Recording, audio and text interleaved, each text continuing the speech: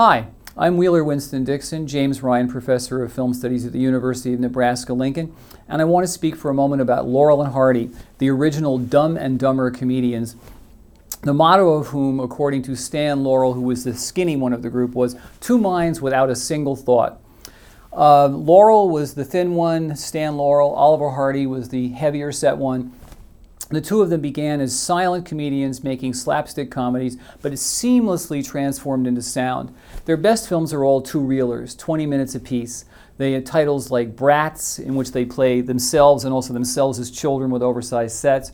Scram, in which they're given 1 hour to get out of town by a acerbic judge. Tit for Tat, which is about reciprocal destruction. All of these films are just remarkable movies, and they made their best films as two-reelers. When they got into feature films, they were longer, almost like the Three Stooges. It was just too long for them to sustain. 20 minutes was just the perfect length for them.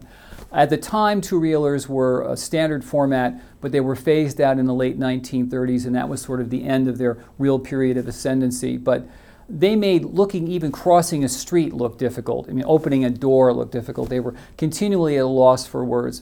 In all of their two-reel shorts, Stan Laurel was really the brains behind the team. He designed many of their gags. He was the first person to use off-screen space in a sound film. Basically, someone would fall downstairs and you wouldn't see them fall downstairs. You would just basically hear it and then see them at the bottom of the stairs in a heap of destruction. His theory being if you saw the fall, it would be too painful, but if you saw the result, that it would be comic. So basically, they would show up on the set every single day, and they had total creative freedom on their films. When this was taken away in their later features for 20th Century Fox, like A Haunting We Will Go and The Bullfighters, the team pretty much dissolved. But in their early two-reel films, which are available on DVD and readily available, they're American treasures, two of the greatest comics the medium ever produced, Laurel and Hardy. I'm Wheeler Winston Dixon, and this is Frame by Frame.